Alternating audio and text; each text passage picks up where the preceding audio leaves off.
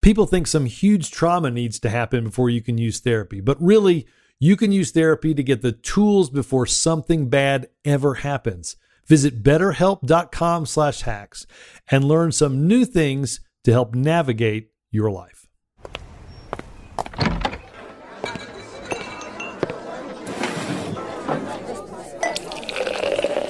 Hey, pull up a chair. It's Hacks on Tap with David Axelrod, Robert Gibbs, and Mike Murphy.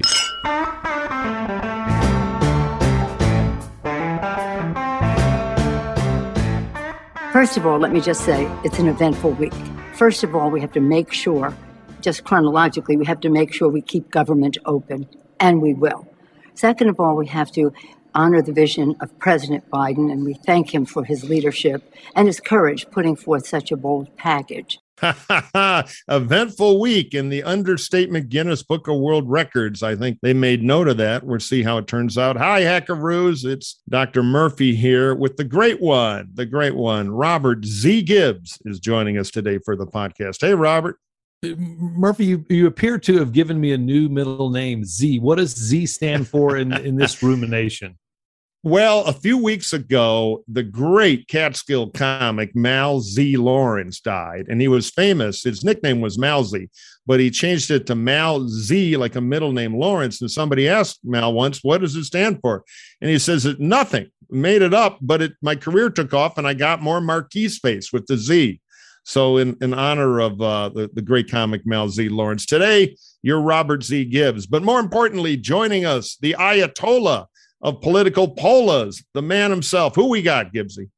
Well, we've got somebody with a Z actually in his name. It's not his middle name, but it is one John Anzalone. Yay. Better known as a passionate college football fan, but we won't get into that. John is, I've known John for a really long time. We won't go back to that either, those interesting campaigns. But John is joining us. John's claim to fame right now is he's Joe Biden's pollster. So, we look forward to kind of diving in here with you a little bit, John, and kind of pulling all this apart. Let's start maybe with what Nancy Pelosi said, and Mike and I have both chuckled at, which is the understatement that this is an eventful week. How big a week is this for the Biden presidency? Well, first, thanks for having me on the show. And to Murphy, I think Z should be Robert Zeitgeist Gibbs, because that's really what he does, right? I mean, he explains to us the moment in time, or his spin on it, right? So that's where I'm gonna do that. And then maybe later on we can talk about the Auburn quarterback controversy. I'm not sure who's going to start on Saturday. I don't know if we have enough time. You know what I thought the most important? There are a couple things about Nancy Pelosi. It's like every time people underestimate her, she rises to the occasion, and you understand how not only powerful she is, but how masterful she is in negotiating big times. Whether she's a minority leader or whether she is the Speaker of the House, and she's doing it again this week. I think she completely understands, how important this point in time is. And I think that the other thing I found really important in what she was saying was talking about how Biden has also understood this time and put this package together that is so important and meaningful for working families and seniors and small businesses, and I'm sure we're going to talk about that. But yeah, it's an important week. Whether you're a Republican or Democratic president, you want wins, you want to rack up wins. This is a big one, and it certainly will hopefully turn the momentum around, which has been a tough month or 5 weeks. But at the where the rubber hits the road, no pun intended, because this is an infrastructure bill. This is like really important for America, right? I mean, this was a bipartisan bill that, remind me, 17 or 19 Republicans in the Senate. Hopefully we'll get a handful in the House, and is really important for a country who needs to improve its infrastructure system to continue having a modern economy. One of my old favorite tropes from the original Star Trek was whenever they bumped into a scene, sometimes they'd have Spock staring at a three-dimensional chessboard. They sent some poor prop guy out to saw a chessboard into 3 pieces and glue it to a cheese rack. And, in the future, we have three-dimensional chess. Well, this is kind of akin to that because there are sort of three games of chicken going on simultaneously. There was game of chicken one, the lowest stakes one in my view, which kind of played out yesterday in the Senate, where the Dems, took the debt ceiling and the need to fund the government, at least short term, to get to a debt ceiling, put it together, forced a forking vote on it. McConnell shot it down. Today, they're going to make a deal for the short term funding so the government won't shut down. Then we've got the debt ceiling thing we can talk about in a minute, which is a much bigger game of chicken with pretty high stakes. But then we've got this Democratic game of chicken that I think the president is particularly interested in because he could use a win right now. And I agree, the infrastructure bill, which is that rarest of animals, the proverbial pink elephant, where Democrats and Republicans came together to spend some money in a way that helps the economy, creates jobs. It is a good bill. It reassured our allies that we can actually function. It's sitting there, but it's being held hostage by some of the progressive Democrats, which, of course, has given the Republicans the opportunity to cackle and watch from the sidelines, hoping for a crack up. So I'm sure the president, who knows his way around legislative politics from his years in the Senate, is involved in this. But I'm curious about how this happened. The current state of play is off what we opened with. Nancy says, or Speaker Pelosi, I'll be formal here because the stakes are high, says she's going to push an infrastructure vote on Thursday. That's good. The question is, how do we tamp down that progressive revolt, which is all linked to the $3.5 trillion spending bill that, thanks to Manchin, isn't going to happen. There's got to be a new number. How do you Dems who know this world better than me, how do you think it gets unraveled? Because it would be bad for Biden if it doesn't happen. And he needs a win right now. We'll talk polling later, but the president could use the win. But let me push back there. You say it's being held hostage by progressives. Well, I can just make a stronger argument that it's being held hostage by Republicans. I mean, you saw the infrastructure bill. I mean, come up with, should it be difficult to come up with 20 votes from Republicans on something it shouldn't. This important? So the fact is that, what is the debt ceiling is being held hostage by Republicans, the budget itself and continuing resolutions. And so everything in the Senate right now, what is being held hostage by the Republicans, which is all of these nominees that have been put down, sent to Senate by President Biden. And so, if we're going to talk about hostage holders, it's really the Republicans. We play around and play by the rules because, we have to do that.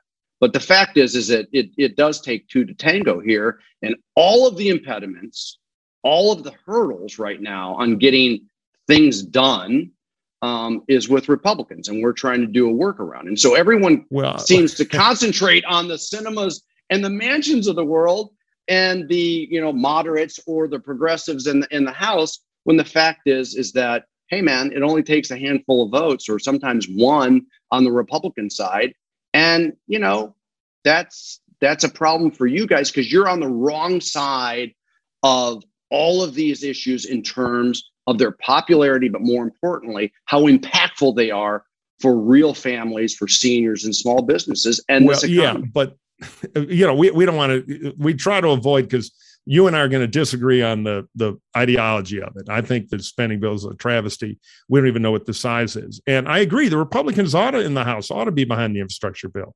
I think they ought to vote for it. I think there are about a dozen who really, really want to. But you don't think BIF is a travesty, and you don't think clearly the debt ceiling is a travesty, because how many times it was passed during the Trump years, how many times it was passed during the Bush years. So I don't like debt ceiling politics because they're irresponsible. I've been pitching a thing Maya McGinnis came up with, which I like a lot, which is there should be a debt ceiling vote anytime there's a big spending bill by the Ds or a tax cut bill by the Republicans. Mm-hmm. Have a little intellectual honesty, which of course would shut down all the weaponizing. The Democrats have the votes in the Senate to pass the debt ceiling all by themselves. It's just a very sloppy way to do it. It's a banana republic way to do it. And I think Mitch ought to back off. And it's hypocritical to say that the debt ceiling vote holding or not being for it and forcing the Democrats to do it alone and take the political blame is about future spending when it's actually about spending the Republicans support it. So I get all that. But back to the practical politics of today, even if you got 25 Repubs in the House to vote for the infrastructure bill, which I think they would like to do, it's more of a culture of fear in that caucus. if you have 60 progressives vote no, it is a progressive problem.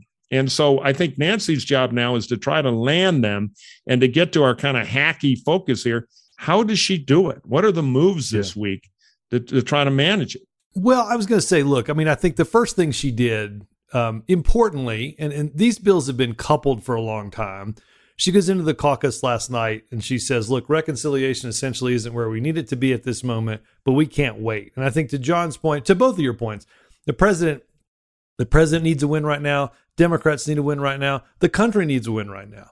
Right. So I think she said, she's putting this up for a vote this week, even though she's not sort of where she'd like reconciliation to be. Now, I will say this, having watched her a lot, particularly around the Affordable Care Act in 2009 and 2010, she's not going to bring this.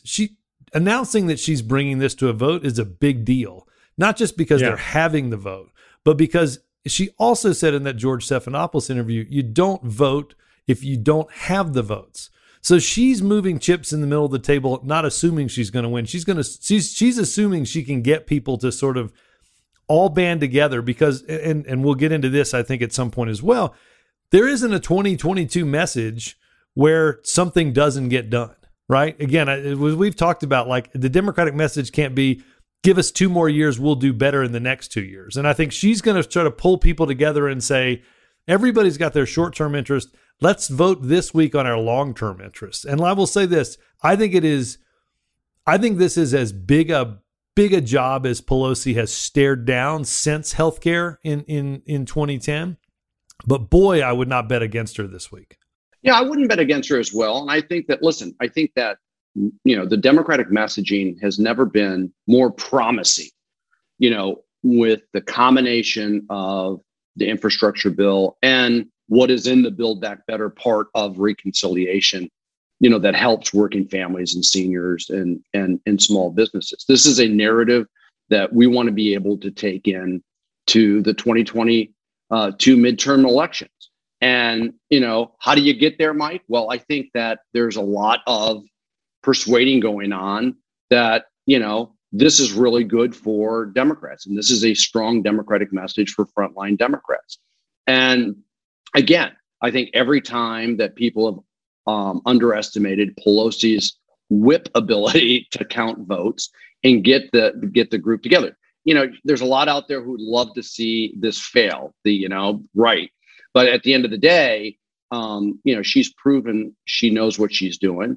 Biden understands the importance of it and what that whole operation is doing. And we're not sitting here, on a podcast, be able to make predictions that, we're going to win the vote, lose the vote. But the fact is that, this is good for the Democratic caucus and the Democratic messaging. Like Robert said, it's good for the administration. It's good for America. And I think that, she's going to pull it off. It's interesting. There were a couple of tells. This is like Kremlinology, who has what carnation and what lapel at the May Day parade. And last night, after they had the caucus-wide meeting where Nancy kind of said, hey, I said I'd do it together. It's not there in the Senate. I'm breaking it apart. Thursday, I expect you all to vote for the infrastructure thing for the president. You knuckleheads, we've already got a tough midterm. Things started to leak out, as they always do. And you're starting to see the number of 2 trillion or 2.5 trillion bubbling around. To me, that's the key for the next 72 hours. Can the progressives land on a number that's $1 trillion less? Will they take it, or $1.5 trillion less, which is a lot closer to what Manchin, who's been a little cryptic, and it's time for him to put his cards on the table because you can't get a deal without a number. So I think it'll come down to that trial balloon of 2 to 2.5. Kreskin just sent us a telegram.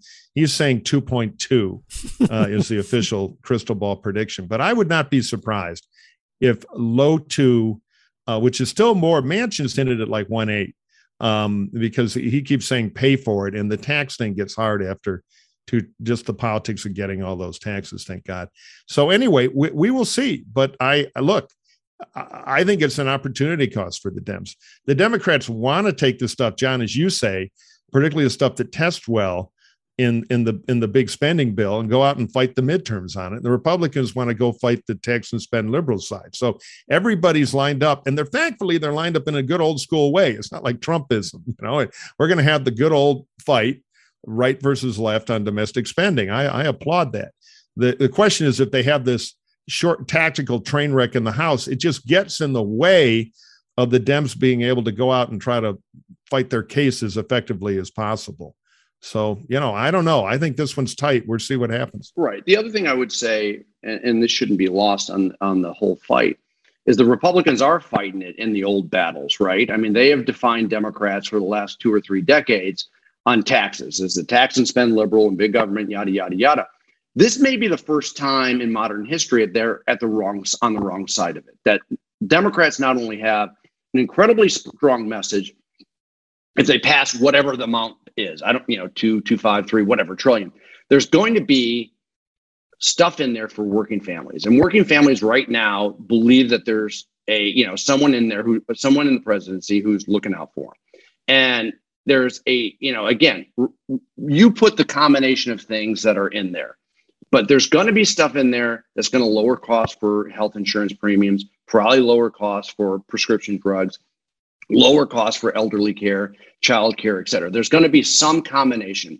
And that is good for working families. And it's not because it polls well, it's because it's needed for them to have a opportunity to succeed in this economy. And it is what Biden says, it's rewarding work and not wealth. But here may be the most important part of where I think we have an advantage that we have not had in a while, or at least neutrality, which is middle-class America is pissed off about those at the top and big corporations not paying their fair share. And for the first time, if we don't cower on the tax side of it, we have a really strong message, because not only is it strong on the positive side, because middle-class Americans believe that those at the top skirt their tax responsibility, big corporations, et cetera. But the fact is it's also a great contrast message on taxes for the first time in maybe modern history, because the Republicans are going to vote all of these investments against it to protect the low tax rates for wealthy Americans and big corporations. That is a problem for them. And I'll tell you, they're spending hundreds of millions of dollars right now in frontline Democratic districts. And you can see it all over the place. Go to Iowa and Axne and all the ads that they're running against her. And it's not moving, quite frankly, the popularity of the Build Back Better plan, or the tax part of it, or the individual parts of it. And so again, the Democrats have a real opportunity to have strong messaging on the positive side of it about what they're going to do or what they have done, hopefully, but also the contrast on why Republicans have stopped it. And they're stopping all this shit because they're protecting the ultra wealthy and the big corporations. Well, and there's a pandemic dynamic here. They were aggravated before the pandemic about those not paying their taxes. But then they saw during the pandemic, the ultra wealthy and big corporations do incredibly well. And so it is intensified.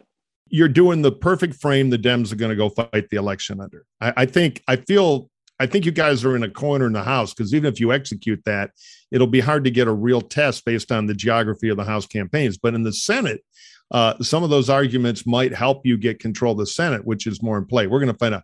The Republicans will have a big set of arguments against it. I actually welcome the old school tax and spend versus the new framework you're pitching here, just because otherwise the Republicans are going to run against democracy. And I'd rather have them play the old hits than the new ones. But we'll see. But one thing the Democrats need is to have the clear running field to go argue is great for middle class, big tax, big corporations, evil, tax them, to play their song, is to be able to pass something. So I think that's why the stakes are so high this week. Yeah. Murph, because that is old school. The big corporations is evil. This is administration. I think Biden did a great job of this in the campaign in 2020 and does it now, is that he has said big corporations aren't evil, that we're talking about raising taxes to a level that still makes it one of the lowest tax rates on the corporate side in the industrialized world. And he believes that corporations are partners. Does he want them to take a little bit more responsibility in terms of their tax responsibility? Sure. Would he like to, get them to bring more innovative manufacturing back to America? Sure. And I think that he is doing their job. And I think people like Gina Raimondo is the right person in places like Commerce to send that signal. I mean, she's great. I wish she were president. But this administration is not a corporations are evil. No, I get it. I get it. And he has tried to temper his rhetoric. Some Republicans even support inching up the corporate tape to regularize of Europe. There's a window there to do some stuff. But look, it's a big tax package. There is some class warfare in it. But let's not fight out the midterm campaign as surrogates here. Let's just get to, we're hacks. Let's get to the mechanics of it and the making of the sausage rather than who's got a better paprika sauce. Can I hear from Zeitgeist over here? I mean, what do you say, Zeitgeist? Well, I love that Anzo threw in our commerce secretary to sort of, win the argument. Pander to me. Yeah, exactly. The great Gina Raimondo. I think a couple of points that are important. I mean, I do think it's going to be, I think we're all in agreement that this is going to that this sort of tax fight is going to be an interesting one in 2020. As I've talked about for a while, it's not something that Democrats are normally used to being able to fight. Usually when tax cuts get uttered, we kind of get in this crouched position and then we start to try to explain. And as both of you know, when you're explaining, you're losing. So I think this will be interesting. That's my point, Robert, is that we're in a new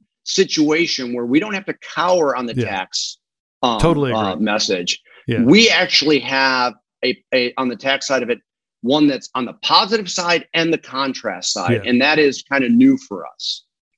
So just a question for my neighbors, and then we'll wrap up the tax argument here. Salt. What's going to happen on salt in the final deal? That's what all these California rich Republicans and rich Democratic donors want to know. And the Northeast guys, right? Yeah, I mean, right. Well, yeah, Minnesota, any state with a high set Minnesota of is not taxes Northeast. or property taxes. God, you California guy.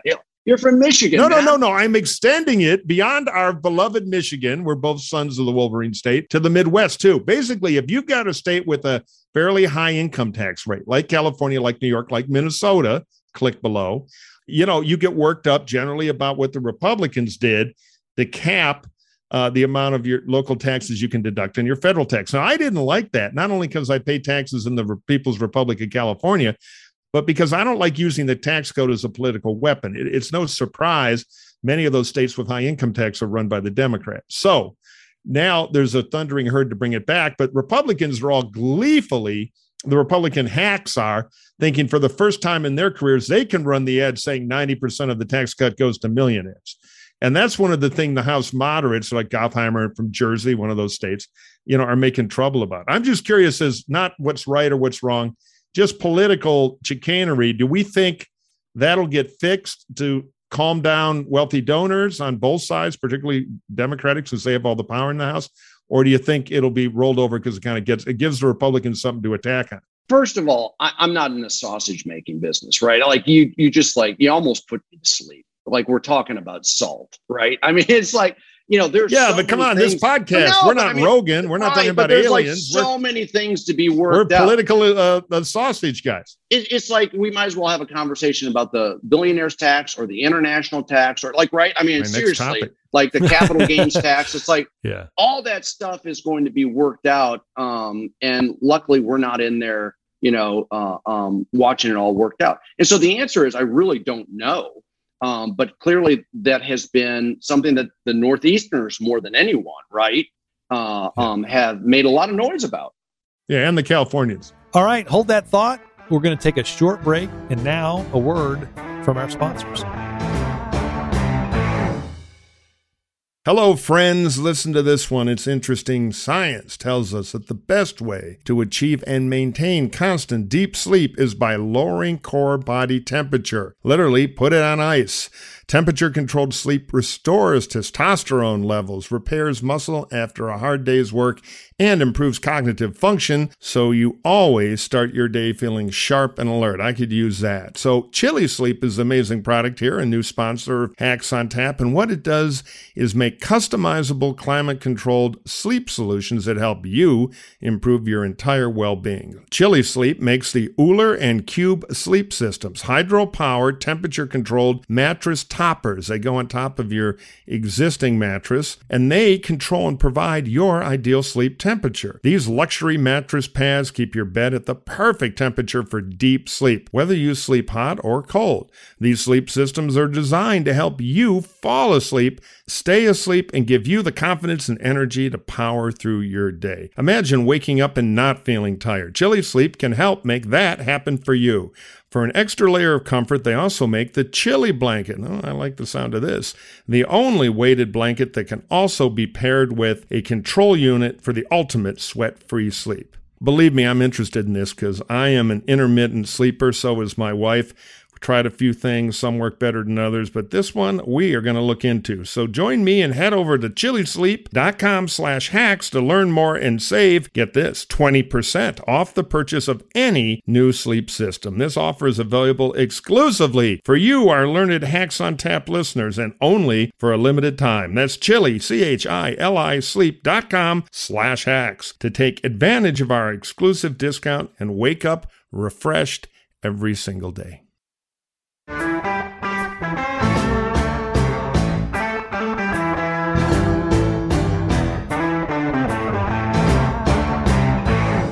What I think is interesting, Murphy, and I think this was probably one of the things that's propelling Pelosi this week is this exact argument right here. She doesn't want to have this week, right? She wants to put that off to the side, which, again, it's a big bet. I think it's going to be an interesting thing to play out, debt limit and all that kind of stuff. Let's get into a little bit of the broader polling question since we've got you, Anzo.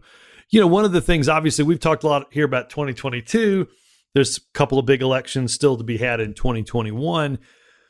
And I think, one of the things that we all understand is the president's political health and the political environment writ large is going to determine a lot of, or have a big push on kind of how things end up this November, maybe in Virginia, but certainly as we get into the more the bigger part of the election season. How do you see the next few months, kind of broadly from the perspective of Biden? And as you said, it's been a tough few weeks.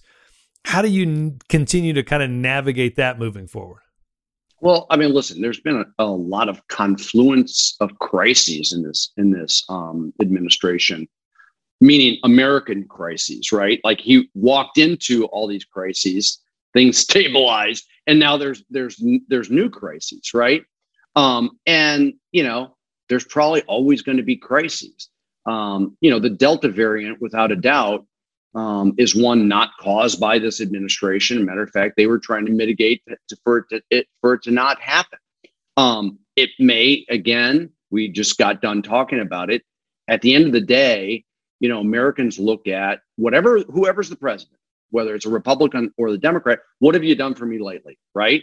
I mean, there's probably not a lot of people saying, "Oh, the American Recovery Act, rah rah." Right? They're on to the next thing, and so that's what I think makes the bipartisan infrastructure package and the Build Back Better plan for American families and seniors and small businesses so important. Because, as you said, we want to go into the 2022 election saying, this is what we have done for you to lower costs and create jobs, et cetera, not this is what we want to do for you.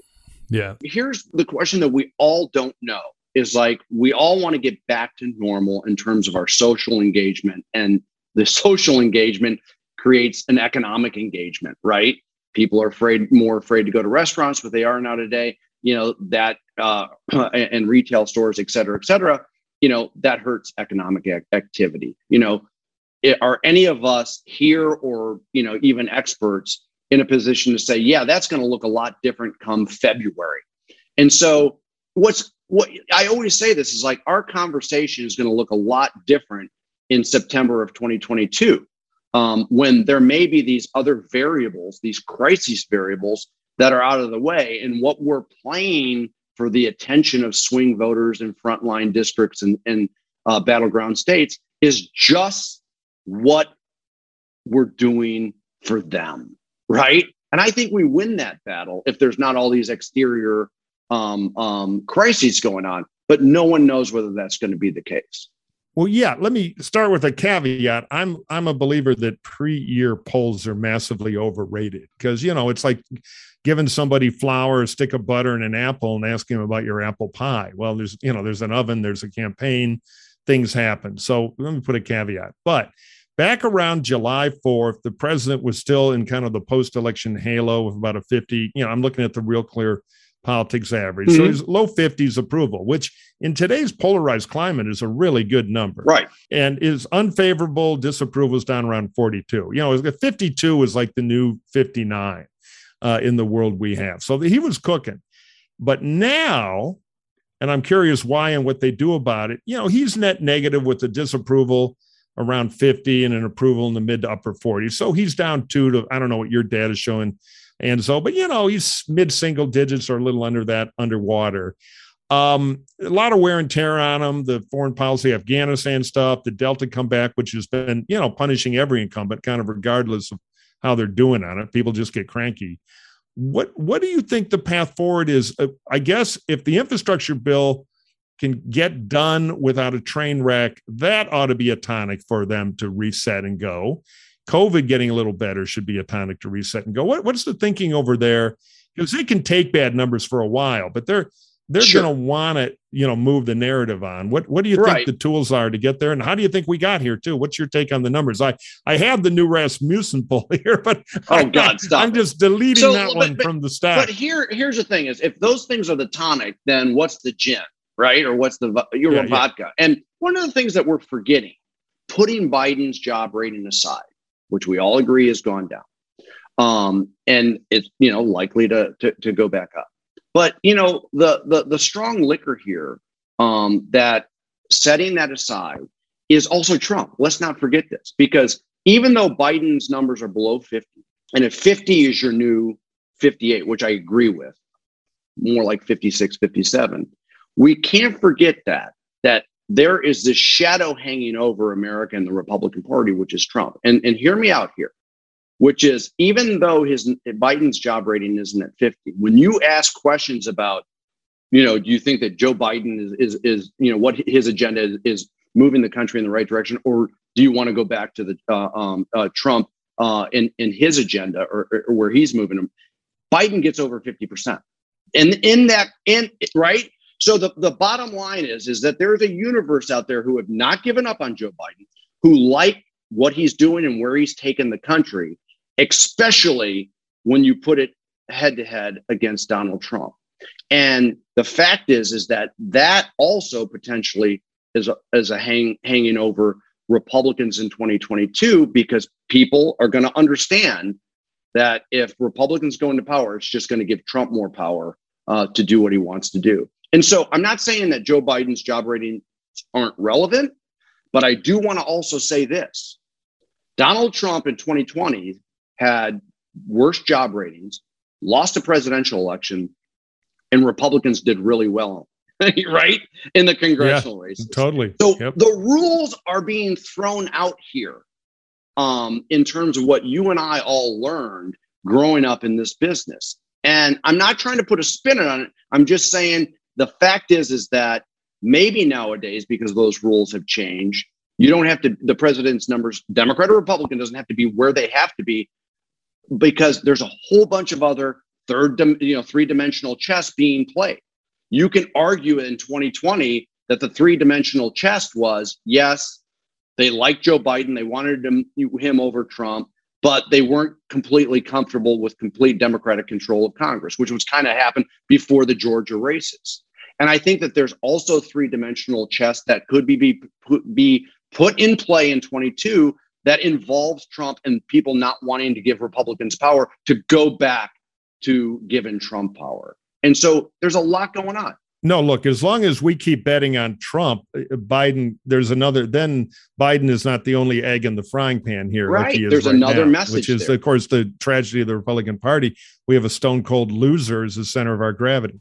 Right. I see it as a subplot, because look at the races going around in the country. The Republican Party is these primaries for Senate and governor and Congress. You're going to get Murdochs, Aikens, Engels, and O'Donnell's. Yeah, no, look, I agree. Yeah. Right. All right, let's take a minute to hear from one of our esteemed sponsors. If you find yourself ordering with DoorDash more than twice a month, let's talk about getting you signed up, importantly, for DashPass, the easiest way to save money on what you're already eating. If you feel like you're paying for delivery fees more than meals, that's where DashPass from DoorDash comes in. You'll never have to worry about that again. Music subscription? Check. At-home fitness subscription? Check. Food delivery subscription? Yes, that's a thing. Time to try DashPass from DoorDash and unlock those savings you didn't know you were missing. DashPass is a membership that offers unlimited $0 delivery fees. I'm going to repeat that. Unlimited $0 delivery fees from thousands of restaurants, grocery stores, and convenience stores. With your membership, you can save an average of $4 to $5 on each order you place for delivery or pickup. That means on average, DashPass pays for itself when you order just twice a month, and there's 18,000 restaurants that are eligible for DashPass. Flowers, pet supplies, groceries, DoorDash has so much more than just restaurants. Whatever you're using DoorDash for, additional savings await you with unlimited $0 delivery fees. I'm going to repeat it again, $0 delivery fees with DashPass. Try a free month of DashPass now and watch your savings add up. Start or stop your membership anytime after your free trial ends. If you're ready to save money on your DoorDash orders, DoorDash is offering a free month of DashPass right now. Stop spending money on delivery fees. Try DashPass from DoorDash today for free. When you've got $0 delivery fees, you're free to get more because you can. Start your free month today.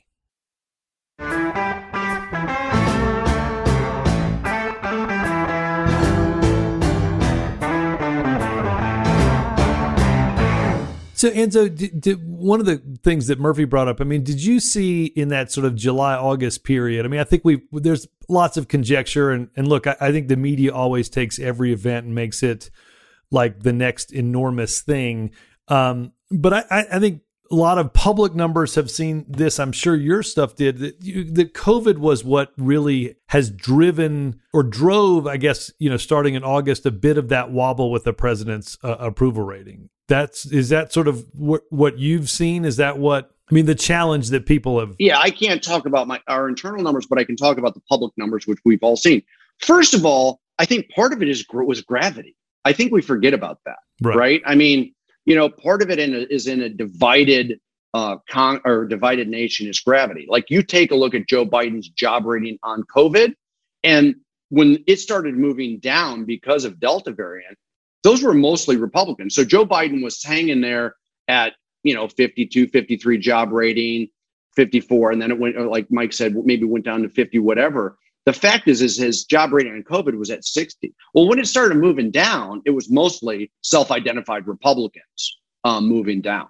And that increased, quite frankly, after the mandates, right? So you just kept losing Republicans on the job rating for COVID. And so you've always had, again, this confluence of crises, whether it's Delta, Afghanistan, the border, and just natural gravity, I think, because there was all of, as Murphy would say, there's these big spending, let's not forget, I don't know what the number is, but I got to believe that there's already been a couple $100 million spent in battleground states, in frontline Democratic states, et cetera, beating up Joe Biden on his Build Back Better plan. And so I think that all of this goes into the pot, for a Democrat or Republican president for their numbers to kind of get back down to earth. We spent like a week on France and their submarine. But again, that's not something that you see and that many people are going to see that's not an election determining thing. It's interesting to watch. I love watching the media now from afar talk about something that I know is not something that, quite frankly, anybody in the real world is thinking about in terms of how they align their politics. And you're talking broadly about what we've seen in the last month is the electorate reverting much more to that sort of 50-50-ish split that we're more commonly used to these days. Yeah, no doubt about it. I mean, that's my gravity, right, term. I mean, the fact is that when you take a look at Trump's job rating and Biden's job rating historically through the prism of, all the other modern presidents, the highest percentage they've ever seen for Trump with Republicans, the highest percentage they've ever seen for Biden with Democrats, and the lowest for Trump with Democrats and the lowest for Biden with Republicans. And so at the end of the day, it's all up to independent voters who, guess what, tend to split 50-50, or bounce right in a band from, 50-50 from 40-60, 60-40. And, that's what we're dealing with in American politics. And it's kind of hard to see that change in the near future. Right. You mentioned something I think was interesting, and I'll pick up a little bit, Murphy. We've discussed a little bit of this as it relates to California. John, you quickly went from what I think is smart politically. 2022 is a referendum, as Joe Biden used to tell Barack Obama, that's not a good thing, right? It's as he used to say to Obama, when you're compared to the almighty, it's hard to win. When you're compared to the alternative, you tend to do better. Do you see lessons broadly for Democrats in 2022 with what, say, Gavin Newsom? Again, I know it's a very, very different electorate, but he it's the Harlem Globetrotter game. It was in the bag from the beginning. So if I were the Dems, I'd be careful about looking for too many lessons, overwhelmingly. But what I'm suggesting is the one thing I think that Gavin Newsom did really well was, by definition, a recall is a referendum, right? And he thought to himself, like, if this is a referendum on me in California, that doesn't poll well. But if I start going after Larry Elder, it's not unlike John sort of brings Trump into this. What are the lessons for Democrats on that? First of all, it brings up the thought I have is what I just said about Murdoch and Aiken and Sharon Angle and O'Donnell. Like, all of a sudden, you wound up getting elders who kind of became buffoonish. You were there, Mike. I mean, like, he at the end of the day, he became part of the problem, right? And the second thing is, you have to give Gavin Newsom and his team credit, because at the end of the day, they controlled the message, right? And I actually think that's stating the obvious, controlling the message. But in 2018, we controlled the midterm message, right? It was about healthcare, and the subplot was what? Trump. In 20, because it was open, it was a presidential.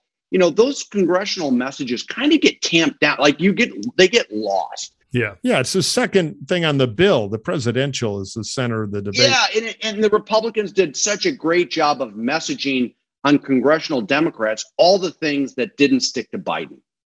You're going to defund the police, right? You're going to open the borders. You're going to raise their taxes. You're a socialist. Right. All those things. But they help because they were running it. There was much more of an AOC lefty Dem tilt to the congressional races than Joe Biden, who's Teflon for that stuff. But they don't buy it. They didn't believe it about Biden. They believed it about congressional Democrats. And so, again, I think we won the messaging war in 18, and we won the subplot, which is the political environment. We lost the messaging war on the congressional side in 2020. And I think the subplot was, quite frankly, balance of power, checks and balances. So we lost that. And so 2022 is, I think, again, about those things. I think we have the ability to win the messaging war if we pass these bills. And I think that we have the ability to win the subplot, because I think that people really are worried about Trump getting too much power and coming back. Yeah. Well, it's tricky, though. I mean, I agree. The Gavin guys did a good job of, polarizing the state, which means an automatic win for the Democrat. But his number, he got the usual Dem 60, 1-2. The point is, it's going to be a struggle. Because I remember a lot of midterms. I'm so damn old. I was around in 82. I started getting started that year. And you always want to move it to the kind of politically smart thing. And they're just big forces that are glued to the president. So it's a struggle. And I think that what the Dems ought to remember, at least from my crazy perch outside that world, is do all the Trump stuff and Trump will help you and the dumb Republicans will help you. But that's the easy stuff. You also have to do the hard stuff, which is get that lunch table agenda punched through of what people get when they keep you versus the risk. Because if you do the easy thing and pile up totally on Trump, it's not going to be enough. I think agree. There is going to be, at least in the House, pushback on Biden. The question will be, and I think the races that get less attention but are more important are the Senate, because that is a very different battlefield than what the House is going to look like in the midterms because of redistricting and other factors where the Repubs have an elephant hoof on the scale. So, I would encourage the Dems to not take the Trump thing for but don't granted. you also, Mike, on these U.S. Senate races, they often come down to the personality much more, the individual candidate. Right. And that's where the Republican primary is often the greatest gift the D's will have. Right. Exactly. Right. Well, and you've got, you just have exponentially greater spending. I mean, I remember what, we'll all remember when we used to be in a 10 or $15 million Senate race, and now you're talking about, 100 or 150. Plus the IEs come.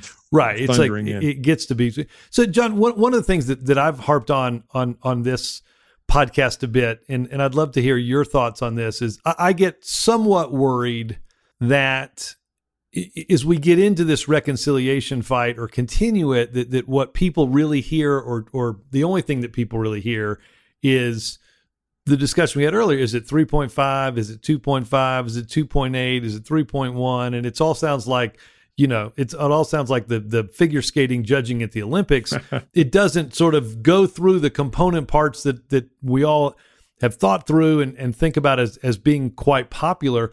What you're thinking just on that in terms of what if you're in one of those House seats right now and you're in your boat and you're being buffeted by either calm waters that help you or turbulent waters that don't. What's your advice to how to talk about this legislation in a way that makes the most sense? The Build Back Better agenda is legislation that's going to lower costs for working families, seniors, and small businesses. That's how to message it, because it's what it does. Whether it's on health insurance premiums, prescription drugs, elder care, child care, skills training, community colleges, et cetera. It's going to lower your costs. And what we often don't see in the bubble of DC or California, New York, et cetera, is that the Democrats Build Back Better, or Building Back Together, that organization, spending a lot of money, doing great work, as well as other partners like Future Forward and American Bridge, et cetera, in all of these frontline districts. So where there's these independent expenditures on the Republican side and the corporate side, beating the hell out of frontline Democrats, saying they're going to raise your taxes, they're going to increase the national debt, they're going to do, they're going to raise your prescription drug. There is right now a counter to that, saying not true. This is what this plan is going to do. And by the way, you're not paying for it. It's paid for those who are making over $400,000 in big corporations. So there's a lot of setting it straight about what's going on the messaging side of it. And that should be carried back into the 2022. I don't know what happened to America where corporation is now the meanest thing you can say. It works. I've seen the data, but people just hate the word corporation. I've been counting. You're up to 9. It's just an acknowledgement that during the Bush administration, during the Trump administration, they got a lot of breaks, and that this is about, getting a little bit of equilibrium into the system. Because if you're sitting in a focus group with a middle class, person, they're pissed about this, and they get it that, big corporations are using their tax lawyers and their lobbyists and, et cetera, and their power to literally not pay any taxes. And all you have to do is in the last 2 or 3 months, take a look at all of these studies and see the Amazons of the world not paying any taxes. And you got to say, this isn't right. And I'll give you a story from 1986.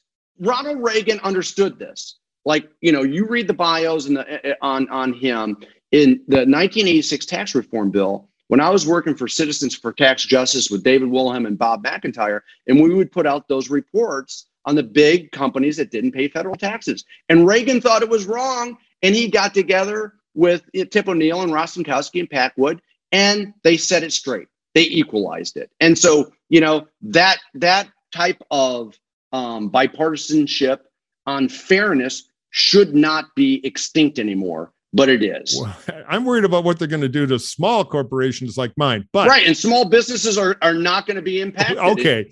we will have a big debate on Build Back Better or Big Bad Budget Buster, and it's going to be a fascinating midterm. I mean, Mike, it's the thing is that it's paid for, and people like that it's paid for and not going to increase the debt, and they like who's going to have to pay a little bit more to take a little bit more responsibility of paying their fair share. Let me ask an exit question here, a slightly different version of you're the president's pollster, and I'm not going to ask you to get into your own numbers, but you got to. I'm making part of this up, but you're delivering it in some interval, essentially the current report card of the political environment. Again, this isn't just have to be. I'm not asking you to go through your numbers, but as you look at the landscape over the next sort of 13 or so months. What keeps you up at night? One, I'm part of a polling team, but the second is that it's not as if this president is sitting there making decisions off the polls. I mean, that I think is really important. He didn't during the campaign. We didn't even do a poll before he announced. He knew why he wanted to run for president. And I think that is kind of extraordinary as well. What keeps you up at night is what Axelrod always told me about the presidency and in his experience and probably your experience, which is it's the things that you can't control. It's the things that come at you from the outside that you can't see today. And I think that whether you're a Republican or Democratic president, that's probably the same. And so, there's been a lot going on, whether it's Delta or Afghanistan or now the border and the Haitians, rising prices, et cetera. And so, what is that grouping in 2022? We don't know. That's what keeps you up. Yeah. It's the boogeyman under the bed. And we will keep up too with them. Let's go to the music. It's listener mailbag. I love it. All right. We like classic jingles here. Okay. If you have a question, send it to hacksontap@gmail.com, hacksontap@gmail.com. And Robert, if you want to follow and subscribe to an amazing free newsletter to keep you informed on everything political, as well as interesting tidbits and malarkey, as the president would like to say, that's his official review of the newsletter. What do you do and what's it called? Go to our newsletter, hacksontap.bulletin.com. Sign up, as Murphy said, for free twice a week. You get a little bit of our insights in addition to hearing this podcast weekly, but we dive into much of the machinations of what's going on Capitol Hill and the political environment, both in Washington and throughout the country. It's free, hacksontap.bulletin.com. We have a lot of fun doing it. A lot of filthy jokes from Robert Z. Gibbs, too. All right, question one. All right, Murphy, this one comes from John. He says, it seems like a foregone conclusion that Adam Kinzinger is toast in redistricting. Is the assumption that he would lose a primary in any Republican district they draw for him? Or is it just geographically impossible to come up with a way of keeping him as the surviving R when maximizing the Democratic advantage? That is a great question. First of all, almost anything is possible in redistricting. I used to live in a district in California that was only contiguous at low tide. That said, the Justice Department can't have an opinion. If the Democrats who run Illinois really got up every day thinking we need to save Adam Kinzinger and put him in a district where he could at least fight out a good primary, they could do it. And my argument would be they ought to. He's been a patriot on the Democratic side. But generally, if you're looking for a group that never even cried when Bambi died, you will find it in the Democratic caucus in Illinois. I think if that district is the meatball they'd like to eat, the district, the state has to lose a seat. And the early word is they're going to try to wipe out Kinzinger, which I think is kind of a tragedy. There are other R's they could go after, but that's politics. All right, Gibbs, here's a great one for you.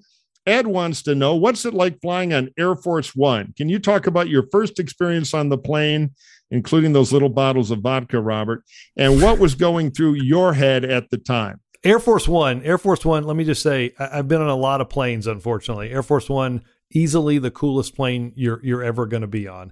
It is spacious. You walk up the stairs, there's a sort of conference room and a couple of beds for the president.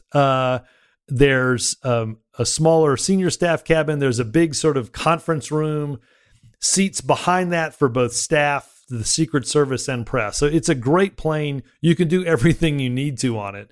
I think the biggest challenge that I always had on Air Force One is you'd love to get on that plane and kind of relax. That plane has, as you can imagine, just about everything you need to have on it. So they're always handing you updates. They're always handing you things to read. Hey, here's your latest intelligence briefing. Here's this, here's that. Again, the press is on that plane, and as press secretary, you're going to have to go back and brief them with some regularity. So it is a wonderful thing. I'll tell one other quick story. I took my son on it once. We had to work on a Saturday, and we convinced there weren't many of us traveling with the president. This was during 2009, so a few of us brought our children on a Saturday. And of course, Ethan walks on, cute little kid. And the first thing that the Air Force pilots come down and say, hey, would you like to be in the cockpit when we land? Would you like to see that? Would you like to sit up there with the pilots? And I'm looking at these guys like, I've been on this plane like 50 times. Nobody's ever asked me if I wanted to sit in the cockpit and watch the plane land. But of course, and I loved it. I still have some pictures of it. They put the headphones on Ethan. They let him call out the runway number. It was like he was landing this plane. So it was a lot of fun. It's a great piece of equipment. It's fun to be on. Yeah. So this is a question for you, John. It comes from Abdul. Why is the assumption, this is a great polling question. Why is the assumption that, quote, college educated, end quote, means leans Democrat? And why so much emphasis on education rather than, quote unquote, values? Yeah, well, I think, first of all, it is a great question because like kind of all subgroups, right, they move around. And college educated voters, if you go back to when Barack Obama was reelected, he won college educated voters. Romney won college educated voters with 51% of the vote, right? So we got 49. And then you go to 2016 and Hillary won them. So Romney, the Republican presidential, won it. And then because of the dynamics with Trump, Hillary won it, I think by 4 points. She was at 49, 45. And then you go to 2020 and Biden wins them by 55%. But congressional Dems weren't winning by 55%, but they were, I don't know the exact number. In 2018, we took the House over because of who? A lot of college-educated women, suburban women, moving from how they were voting, for example, in 14, when Republicans at the congressional level kept it, and the same with 10. And so they've moved around. There was clearly a reaction in 2018 disproportionately with college-educated women, but we've seen an evolution. And guess what? That doesn't mean that with the right Republican candidate, it won't move back. Because there was a depression in the numbers from 2018 to 2020 on the congressional level, even though Biden expanded it on the presidential level. Yeah, great point that these things move around. And, it is even as much as our politics is locked in, there's still, there are still candidate differences. To your point, Joe Biden's ability to talk to people differently than your sort of normal Democrat was a big deal in 2020 and will be moving forward. Anzo, thanks again. Enjoyed doing this. Anzo, thank you so much for doing the podcast. Thank President Biden for listening every week. You're going to get a good view. I think our listeners learned a lot. And Gibbs, always great to see you. We'll be back next time. Murphy, good to see you. And Anzo, I'm going to say this, roll tide. Thanks for coming on. Thanks. Appreciate it.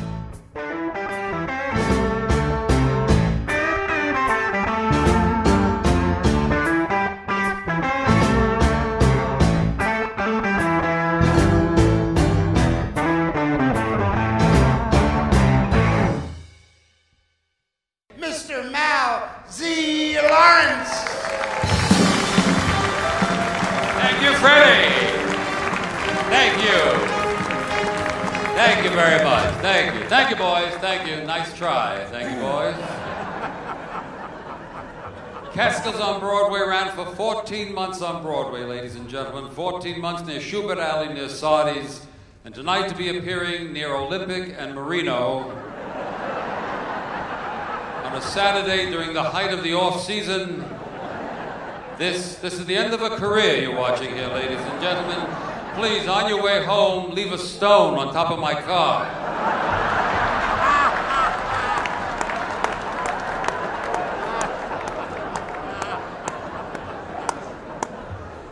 This is really wonderful to see all you people here. This late, too. This is not bad either. But it's exciting. Exciting. I get some exciting news today. I start rehearsals for a brand new Broadway show called The Prostate Monologues. It'll be the only show with 4 intermissions.